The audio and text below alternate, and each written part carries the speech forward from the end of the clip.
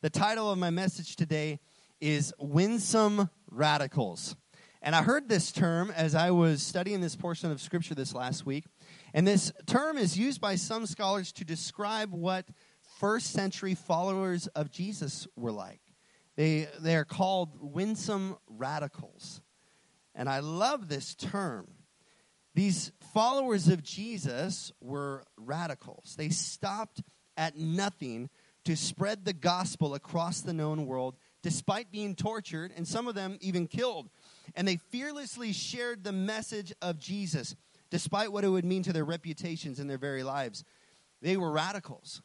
But today, many radicals that we see today are pretty cynical and angry people. I don't know about you, but when we see a radical on the street corner, I think of the person on the street corner with a bullhorn and a cardboard sign that says, "Turn or burn, repent, the end is near," and we drive by thinking, that dude is radical.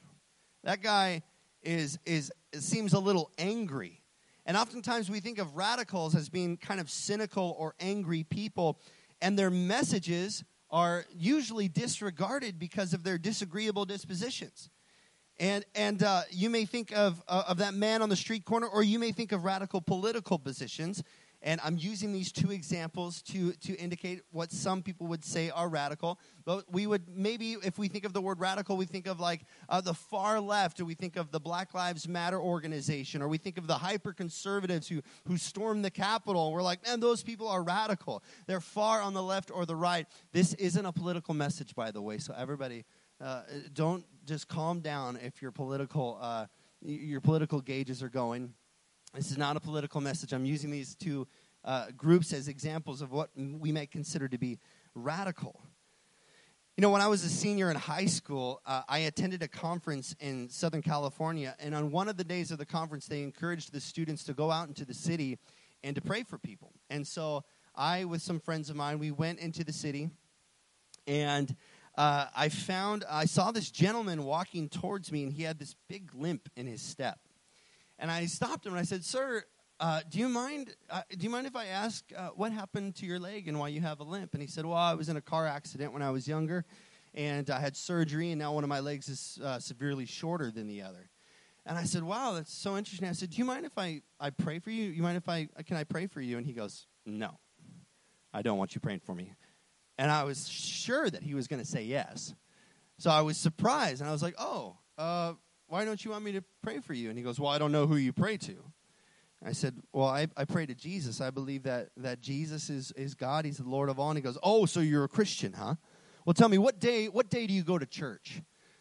I said, "I go to church on Sunday." They go, "Oh, then you're not a Christian. The Bible clearly says that Christians the real Christians go to church on Saturday." And I went, "Oh, I've never read that before in the Bible. That's really interesting." And I was kind of confused, and he starts walking away. And as this zealous senior in high school who's determined to see a healing, who's determined to pray for somebody, I didn't just let that guy walk away. He's trying to hobble away from me, and I'm going, "Sir, come back here. Come back here. I'm going to pray for you." And he's like, "Get away from me." And I'm like, "Get over here." You know, to that guy, I was probably considered radical. This dude is psycho. I probably seemed a little angry to him. I probably seemed a little too zealous. And this is oftentimes what we think of radicals when we hear the word radicals. And for many people, today's radicals, they're not attractive. The messages they promote are ignored because of the way that they're delivered. But for the church in Acts, followers of Jesus were radical, and at the same time, they were winsome. Their characters and their demeanors were appealing and attractive because they exuded love and joy and grace and service to others. It was something that people saw and they wanted. They probably thought, "Wow, that is a hard message to hear. Those people are radical, but they're also so kind and compassionate and loving. And I'm curious. I want to know more." And like the followers of Jesus in Acts, we are called today to become winsome radicals. Radical in our faith, radical in sharing the gospel, willing to go to any length to fearlessly share the gospel with people. And at the same time, we are called to be winsome, to exude joy, to exude love and service to others in a way that our messages are heard and received by people. And they don't perceive us as angry, cynical followers of Jesus. And today we're going to look at a winsome radical in Acts chapter 6 and 7 whose name was Stephen. And first, we're going to read the story of Stephen, and we're going to examine his argument to the religious leaders. And then we're going to look at what it means to be a winsome radical and the impact that that has on the world around us when we are like Stephen. So at the start of Acts 6, let me give you some context. At the start of Acts 6, the number of disciples were increasing, and the original 12 disciples, who were the 11 that Jesus selected, but then they cast lots for a 12th, Matthias, to replace Judas. I find that so funny, by the way. This is a side note, that they cast lots for the 12th disciple. It's just curious to me. It's so funny. That's not to say go out and gamble today because that's holy. But that was a joke, by the way. But the original 12 disciples, they noticed that the needs of the widows were being overlooked. And so they appointed 7 men who were full of the Spirit and wisdom. And Stephen was one of the 7 appointed to oversee the church's benevolence ministry, or the money that was used for taking care of the widows. And he was one of the men filled with the Spirit and with wisdom. And we read about him, Acts 6, verse 8 through 15. It says this: Now Stephen, a man full of God's grace and power, performed great wonders and signs among the people. Opposition arose, however, from the members of the synagogue of the freedmen, as it was called, Jews of Cyrene and Alexandria, as well as the provinces of Cilicia and Asia, who began to argue with Stephen. But they could not stand up against the wisdom the Spirit gave him as he spoke. Then they secretly persuaded some men to say, "We have heard Stephen speak blasphemous words against Moses and against God." So they stirred up the people and the elders and the teachers of the law, and they seized Stephen and brought him before the Sanhedrin. They produced false witnesses who testified, "This fellow never stopped speaking against this holy place and against the law. For we have heard him say that this Jesus of Nazareth will destroy this place and change the customs Moses handed down to us." All who were sitting in the Sanhedrin looked intently at Stephen, and they saw that his face was like the face of an angel. He was radical, but he was winsome. He had a face that was not of this world. He was in touch with something else. Stephen is on trial for blasphemy. Specifically, he's on trial for speaking against the temple, the holy place, and he's on trial for speaking against the law of Moses. And in no way was Stephen disloyal to Judaism any more than Jesus was disloyal to Judaism. But Stephen recognized the impact that Jesus' coming had on Judaism, that Jesus ushered in a new era by fulfilling the law of Moses, and he fulfilled the requirements of the temple. And this is how Stephen was sharing his message. And what Stephen does next is a bold prompting from the Holy Spirit. He's on trial for blasphemy, but he turns around and he places the Pharisees on trial for blasphemy. That's bold. And beginning in chapter 7, we're not going to read the whole thing. I'm going to read bits and pieces of it. But beginning in chapter 7, Stephen begins this long recounting of Israel's history, and he starts with Abraham. And then in verse 9, Stephen points out that the 12 patriarchs of Israel, who were Jacob's 12 sons, they hated Joseph. They were jealous of Joseph, who was being used by God to save Israel from dying of starvation. He says this in verse 9, chapter 7. Because the patriarchs were jealous of Joseph, they sold him as a slave into Egypt. But God was with him and rescued him from all of his troubles. He gave Joseph wisdom and enabled him to gain the goodwill of the Pharaoh king of Egypt. So Pharaoh made him ruler over the Egyptians and all of his palace. See, he's saying instead of honoring the person that God selected, God had chosen Joseph. He had chosen Joseph to speak through him, through dreams and through visions. God was using Joseph, and instead of recognizing how God was using their brother, they were jealous, and they hated him, and they rejected him. They tried to kill him before selling him into slavery. And then in verse 27, Stephen points out that the Israelites rejected Moses after God sent him to deliver them from Egypt. He says this in verse 26. The next day Moses came upon 2 Israelites who were fighting, and he tried to reconcile them by saying, "Men, you are brothers. Why do you want to hurt each other?" But the man who was mistreating the other pushed Moses aside and said, "Who made you ruler and judge over us?" We know the answer to that question. Who made Moses ruler and judge over them? God did. He sent them and said, "You will be their deliverer." "Are you thinking of killing me as you killed the Egyptian yesterday?" And when Moses heard this, he fled to Midian, where he settled as a foreigner and had 2 sons. See, Stephen drives the point home now by reminding the religious leaders that God was the one who made Moses ruler and deliverer, but the Israelites did not recognize his divine appointment. His divine appointment. They didn't see Moses as that man, even though he was chosen by God. And he's accusing them. You rejected, your ancestors rejected Joseph. Your ancestors rejected Moses, the people that were being used by God. And then he reminds them that Moses was the one to receive the law, who passed it on to Israel. But Israel rejected the law and disobeyed when they built this golden calf in the wilderness and they worshiped this idol instead of God. Moses was the one. These Pharisees, they revere the writings of Moses. They revere the law of Moses. And so Stephen is using the law of Moses in his argument against them. And he tells them that Moses was the one who told Israel that there was going to be a prophet like him coming. That he prophesied of the coming of the Messiah. Jesus was coming, and you rejected him.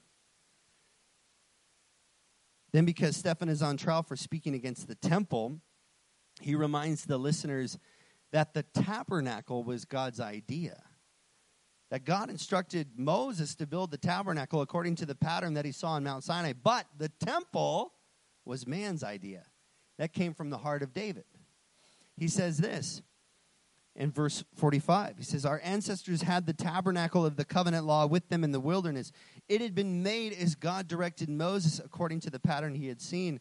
It remained in the land until the time of David," verse 46, "who enjoyed God's favor and asked that he might provide a dwelling place for the God of Jacob. But it was Solomon who built a house for him. However, the Most High does not live in houses made by human hands. As the prophet says, 'Heaven is my throne, and earth is my footstool. What kind of house will you build for me, says the Lord? Or where will my resting place be? Has not my hands made all things?'" See, Stephen is looking at the Pharisees in this moment, and he is saying, you're more concerned with the things that are man-made rather than what comes from God. You're more concerned about what was man's idea rather than what was God's idea. Why is a building so important to you guys? Don't you know that God is too big for this little house? He's too big for this temple? And then comes the punchline. And this is where he gets really radical. "You stiff-necked people, your hearts and ears are still uncircumcised. You are just like your ancestors. You always resist the Holy Spirit. Was there ever a prophet your ancestors did not persecute?" He's talking about Joseph, Moses, John the Baptist. "And then they even killed those who predicted the coming of the righteous one. And now you have betrayed and murdered him." Verse 53, "You who have received the law that was given through the angels but have not obeyed it." So the term angels there, the law was given by God to Moses on Mount Sinai, but a lot of scholars believe that the term angels is used because of reverence and respect for the name of the Lord. That most people would not use the name of God in normal conversation. It was too holy to use. And so a lot of scholars believe that he swaps it for the term angels out of reverence and respect for the name of the Lord. And then Stephen announces his verdict to the religious leaders, that they're guilty. They're guilty of disobeying the law of Moses in 2 areas. First, they had rejected and arranged the execution of the deliverer promised by Moses himself. And 2, they had turned the temple into an idol. They're worshiping the house. They're worshiping the building instead of worshiping the God that was supposed to reside in it long before Jesus died. And then in verse 54 it says this, "When the members of the Sanhedrin heard this, they were furious, and they gnashed their teeth at him. But Stephen, full of the Holy Spirit, looked up to heaven and saw the glory of God, and Jesus standing at the right hand of God. 'Look,' he said, I see heaven open and the Son of Man standing at the right hand of God." At this, they covered their ears, yelling at the top of their voices, and they all rushed at him. They dragged him out of the city and began to stone him. Meanwhile, the witnesses laid their coats at the feet of a young man named Saul. We'll get back to that at the end of the message. While they were stoning him, Stephen prayed, "Lord Jesus, receive my spirit." Then he fell on his knees and cried out, "Lord, do not hold this sin against them." What does that sound familiar? He's mimicking his Savior on the cross. And when he had said this, he fell asleep. Wow. I'm going to come back to that mention of Saul at the end of the message, but first I want to talk about these three arguments that Stephen is making at the Pharisees. And I want us to see a picture that the Bible paints about Stephen and his winsome radical character. Stephen's three arguments are this. The first argument that he's making towards the Pharisees, number one, is that the activity of God is not confined to the geographical land of Israel. God's activity is not confined to one location.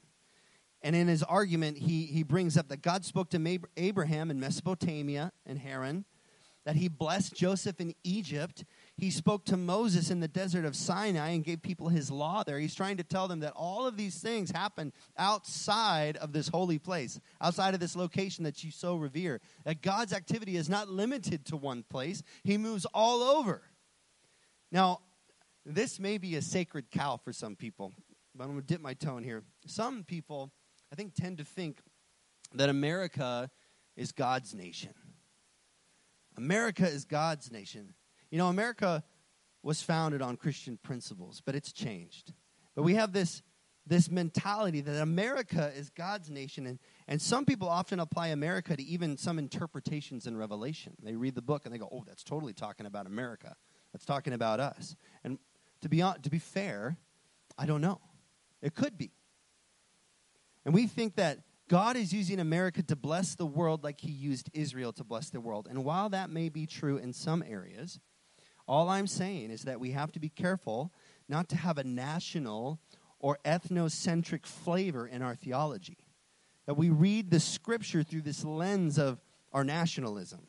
We read the Scripture, whether you know it or not, there's a little bit of that national flavor in your view when we read the Bible. And we have to be careful not to, as we read the Bible, allow that flavor to seep in too much.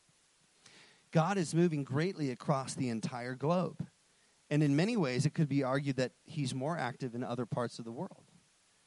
That God's activity is not limited to just America. It's not limited to just the church. Oftentimes we separate where we have encounters with God. We have our church life. We have our family life. We have our work life. We have our hobby and fun life. But church that's where I encounter God. This is where we limit God's activities. When I go to church, I meet with God. Or when I'm here at this certain location, I meet with God. And the reality is that God wants to go with you to work.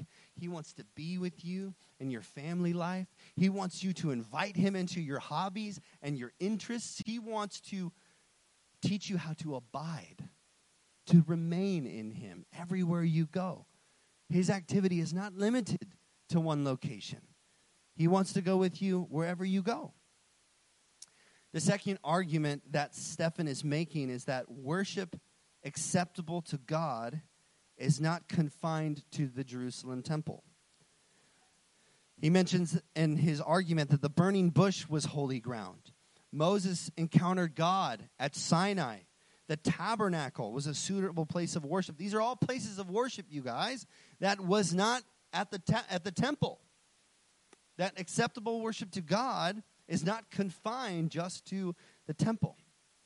And Jesus opened up a new way of living with God. Now we can read in the New Testament that we no longer need the temple. And Paul says that we are now temples of the Holy Spirit. That you are the house of God. That he resides in you. He lives in you. His Spirit fills you. It lives in you.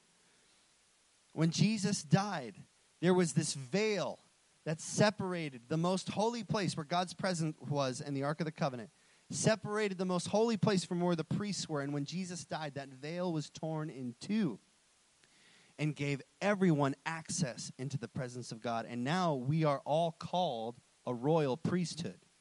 We are all priests. We all minister to the heart of God. We all have access to the throne room. We all have access to the presence of God. And the third argument that Stephen is making is that the Jews have constantly rejected God's representatives. They continually reject who God sends. He brings up the patriarchs rejecting Joseph, Moses rejected by the Israelites, and then the religious leaders rejecting John the Baptist, and then eventually putting Jesus to death. We have to understand that God is still moving, and he's doing new things in our world. Now, I want this to be clear. We do not surrender the authority of Scripture. We do not surrender what the Bible says. If you hear anything from anyone that is in contradiction with the Word of God, even if it comes from me here on the stage, it's not of God. That the authority of Scripture is the ultimate authority. And we have to be open at the same time while holding the authority of Scripture at the top as the pillar of our faith. While we hold that, we also have to hold it in tension with the reality that we have to be open to any changes that God wants to make in our personal theology. Do you believe you have perfect theology? That you believe the correct way about God and the way he works and his character and what he thinks you should and should be doing? Is your theology perfect?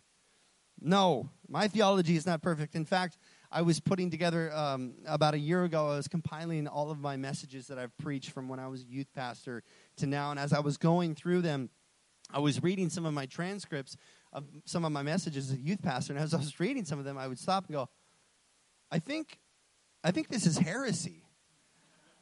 I think I was preaching heresy as a youth pastor at times. My theology has changed in some areas. Thank God.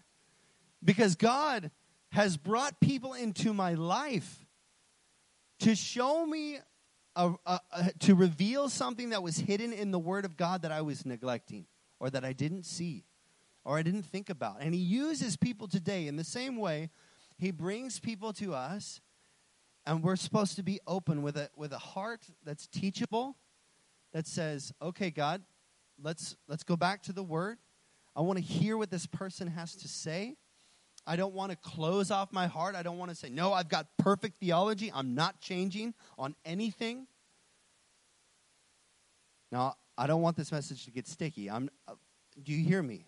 That the authority of Scripture comes first. It's above all. All I'm saying is that our interpretations of Scripture are not perfect in every sense of the word or in every way. And so we have to be open to allowing God to make some changes to our theology. We have to be open to criticism. I want to spend the rest of our time this morning talking about Stephen's character and how he exhibited both grace and truth. He was winsome and he was radical. And when we read the book of Acts, we can see that living for Jesus, it means becoming winsome radicals. People who live with grace and truth. And this does not mean that we live both grace and truth in moderation. And we think to ourselves, oh, I don't want to be like too full of truth because I don't want to scare people away. And I don't want to be too full of grace because I don't want to, enable them. So I'm going to be 50% truth and 50% grace. No. We come at this with 100% truth and 100% grace. That we don't shy away from the authority of Scripture. We don't shy away from what the Bible says. But we also don't shy away from sharing it in love with the right motivation. With a heart that says, I am for you. I love you because God loves you. I see your worth. I see your value. I'm not trying to prove to you that I'm right and you're wrong. I'm trying to bring you into a loving encounter with God. And the best way that we do that is we bring 100% grace and 100% truth in every conversation we have with people. So how do we become winsome like Stephen in the midst of trial and persecution? And how do we become radicals in a world of comfort and conformity and apathy, even within the church? That we live in a world where people are comfortable. And that is God. Comfort is God. If you're asking me to do something that's uncomfortable for me, I'm not going to do it. I'm just not going to step out. I don't want people to think I'm weird. I don't want to take that risk. But listen, Christianity and comfort cannot coexist. Christianity and comfort do not live together. If you are a Christian, you are called to get uncomfortable, to start taking risks, to do things that you haven't done before. So how do we live? How do we become radicals in a world of comfort and conformity? Let's talk first about how Stephen was winsome. If you're faithful to Jesus, Jesus promised that you would encounter anger and opposition from others outside the church, and that your true worth wouldn't even be recognized by some. So how do we remain winsome in these circumstances? The Bible says that Stephen was a man full of God's grace. And whatever people may do, however severe their sin against you is, we must be able to affirm the supremacy of grace. That grace triumphs over all sin. In 1 Timothy 1:14, it says, the grace of our Lord was poured out on me abundantly, along with the faith and the love that are in Christ Jesus. And the Greek word here for abundantly, literally translated, means God's grace superabounds over all sins and situations. That it supersedes, it superabounds. It's far greater than all sins and situations. We have to be able to take Romans 8:28 at face value. And it says this, and we know that in all things, God works for the good of those who love him, who have been called according to his purpose. That even in the midst of trial and persecution, even in the midst of hardships, we still have a supernatural joy. We still have a supernatural winsomeness about us that says that no matter what I go through, I know that God loves me. My value comes from him, and he's working all things for my good. It may not feel good, right? There's a difference between working for your good and working to make you feel good. He does not work to make us feel good all the time, but he works for our good. He does things for us that are on. He's on our side. We've got to be able to say, like Joseph said to his brothers in Genesis 50, he said, you intended to harm me, but God intended it for good, to accomplish what is now being done, the saving of many lives. You intended to hurt me. Those words that you just spoke, that thing that you just did to me, you meant to harm me. But God's going to use even that. And I'm not going to allow that to affect my winsome attitude. I'm not going to allow that to come against what God has called me to exude. This love and this joy for you. We adopt this grace through intimacy and connection with God. Here's the key, church. That when you have intimacy with God, when you spend time in the presence of the one who is winsome, of the one who is he is love, he is joy. He is that. And when you spend time in the presence of joy, it comes on you. And it seems that for Stephen, the more vicious his opposition got, the closer his tie was with God. That the more heated the argument got, the closer he got to his death, he began to see the throne room of heaven. And his connection with God was strengthened. And he was even able to forgive his accusers and extend grace as he was being stoned. We must develop the discipline of seeking God and his face first whenever we are attacked, so that we can always operate out of an experience of grace. Psalm 27:4 says, one thing I ask from the Lord, this only do I seek, that I may dwell in the house of the Lord all the days of my life, to gaze on the beauty of the Lord and to seek him in his temple. My wife and I, we've been in counseling with her family for a few months now. We've been doing some family counseling, just talking about some issues, trying to trying to iron some things out. We want deeper relationships with our family, and this is a miracle. Our entire family has agreed to go through counseling together. And so we all see the same counselor. We do individual sessions and meet with this counselor, and then we come together as a whole family, and we do family sessions. And we've done probably 3 or 4 whole family sessions now. And these conversations get heated, church. They get heated.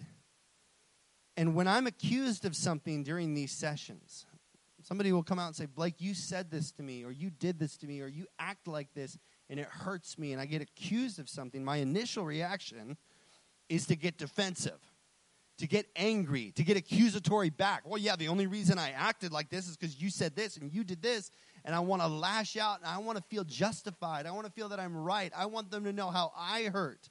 And when I don't stop and let them know how I understand how I hurt them, that I feel the way that I hurt you, I know I damaged you. I know I said this and I shouldn't have. If I don't take that time to stop and recognize that, then no progress is ever made.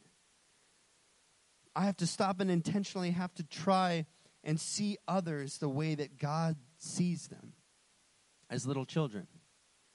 Imagine how our interactions with one another would be different if we just saw each other as children. That in every angry, cynical person, there is a scared child. There is a child who's craving affection from their father or mother or somebody in their life that did not give it to them. There's a scared person inside of everybody who lashes out that is fearful, that is insecure. And it comes out in anger. It comes out in big ways. And then we see that big person and we get defensive and angry and argumentative and we want to lash back out.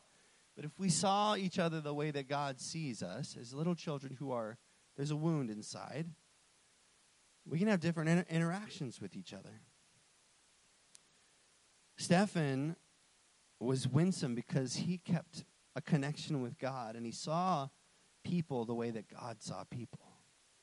He was a man full of grace because the grace that was extended to him, that God loved him first, even though he was a sinner, is the same kind of love and grace that we can extend to other people. I'm going to love you first. Even though you don't love me, even though you react harshly against me, I'm going to choose to love you in a way that you haven't been loved because that's what was done to me. That is the love that was shown to me. As we begin to discuss what it means to be radical, let me clarify something. Being winsome, being full of grace and charming and attractive to others does not mean that we're supposed to be tolerant pushovers. You hear me? I've come to realize that my failure at times to get angry over wrong is a reflection of my fallen nature rather than by godliness. You've probably heard someone say, oh, that person is such a saint. They never get angry. That person is such a saint. They never get upset. And this is because we've come to value an understanding of tolerance that is far from the biblical lifestyle. That to love somebody, to be winsome, means that you have to put up with all the stuff that's going on, and that's just not true. There is a way to be winsome and share 100% truth as well. So let's talk about being radical and how Stephen was radical. Stephen's radicalism had Scripture as its source and authority. In the same way, because of the radical nature of God's truth, how many of you know that God's truth is radical? That you read the Word of God and you go, this is not what I see in our world. It's very countercultural. It's very, it's strange to the world. It's radical. But because of the radical nature of God's truth, we will become radicals if we take Scripture seriously today. If we live and obey the Word of God, you will naturally become radical. If you do things, and I'm not just talking about the controversial topics, I'm talking about what Jesus says about loving your enemy. That is insane in our world. We are a world torn apart by war, even today. And if we truly believed and lived out Jesus' teachings about loving our enemies, people would see your actions as radical. That person does not live like everybody else. They choose to love even the people that hate them. I want to remind everybody in this room that every person has their own blinds. We all have theological blinds. If we want to be radical, if we want to follow Scripture, if we want to obey the Word of God and become radical because the Word of God is radical, then we have to learn to interpret the Word of God correctly. We have to learn to read it correctly. And we all have our own blinds. We have theological blinds. You grew up in a certain household. Maybe you did not come to church as a child. Maybe you did. You came from a different denomination. And you bring all of those theological blinds into your interpretation of Scripture. I have the same blinds. We all have cultural blinds. The house that you grew up in, the culture you grew up in, it affects how you read the Bible. We have historical blinds. We have political blinds and more. And a genuine interpretation of Scripture helps us to rediscover truths that have been hidden by those blinds. And you may think that you already have the correct interpretation of Scripture in many areas, but I would ask you to consider learning from people of other traditions who may not be hampered by the blinds that we have. Now, I'm not saying swing to the other side of the pendulum and start listening to people who are off their rockers. I'm saying there are people that haven't been hampered by your cultural blinds. They haven't been hampered by your theological blinds or your political blinds. And so it might do your theology some good to listen to some other voices in conjunction with the Word of God, with the Holy Spirit. Let me give you an example. A.W. Tozer. Anybody read some A.W. Tozer? Wonderful, wonderful author. He has been instrumental in helping the evangelical church rediscover biblical spirituality and worship. In fact, A.W. Tozer has been instrumental in helping the evangelical church see that worship is a means to an end by itself. That worship is not something that's trying to get us somewhere. It's not the introduction to a message. It's not a time for us. It's not just a time for us to come together and sing songs. But A.W. Tozer in his writings about worship, if you haven't read any of his writings on worship, he has been instrumental in helping the evangelical church understand that worship in itself is a means to an end. That we are all called to just worship the presence of God, to give Him glory, to give Him honor, not for any other reason, not to get something, but because He is worthy of our praise, that He deserves our praise. And his writings have been instrumental in helping the church understand that. But did you know that A.W. Tozer, much of his inspiration has come from the Roman Catholic spiritual writers, a lot of Roman Catholic spiritual writers, people that are outside of his tradition, outside of his context. He spent time listening to other voices and understanding a little bit more, and he was able to bring some of that correction into the evangelical church. If we want to become radically obedient to Scripture, part of our job as carriers of the gospel is to become biblical contextualizers. What do I mean by that? Stephen contextualized his message by adapting to his audience without toning down his radical nature. That he spoke in a language that the Pharisees would understand by starting with the law of Moses, by starting on a foundation that they would know and understand. And today, we have to learn to present the Bible so that our audience understands it and do so in a way that's relevant to them and grabs their attention. You know, I'm trying harder and harder not to use so much Christianese. It's really hard to get it out of me because I grew up in the church. But when we use hyper-spiritual language in a setting of people who do not go to church and we're trying to share Jesus with them, when we use hyper-spiritual language and words that are just, you only see in the New King James Version, let me tell you, that's not relevant. And people don't know how to connect with that. But we become all things to all people. We adapt our message so that our message of Jesus, it doesn't change. The message of Jesus does not change. It's the same message, but we present it in a way that is relevant and that in a way that they can understand it. Some of us may have to ask God to help us with that. Lord, take away my Christianese. I don't know how to talk about some things without using big words, fancy King James Version words. Lord, help me filter those out. Give me a new way to present the gospel to people. I'm going to ask Mary to come up, and we're going to close pretty soon. I want to come back to something that we read in the Bible. When you read this account of Stephen's murder, you see that there are many first-person descriptions of Stephen's face and the reactions of the Pharisees. They used words like his face was like that of an angel, and the Pharisees gnashed their teeth, and they became angry. Someone who was there at this event is describing the story in detail, but Luke, the author of Acts, was not at this event. Luke was not there. So Luke is documenting this event from the account of somebody else who was present. Well, who was present at this event?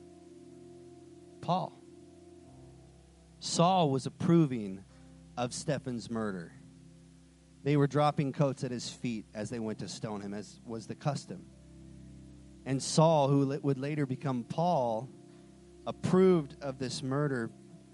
And many scholars believe that at some point Paul would have got together with Luke, and Luke would have said, all right, tell me what happened to Stephen. You were there. Can you imagine the tone of his voice as he told the story of a man that had the face of an angel, even though he was being stoned? Paul was hell-bent on capturing and imprisoning followers of Jesus. He made it his mission. People at the church was terrified. When they found out that Paul got saved, when they found out this guy got saved, they were like, well, don't bring him around here. Like, we don't know if it's genuine. They were afraid of him.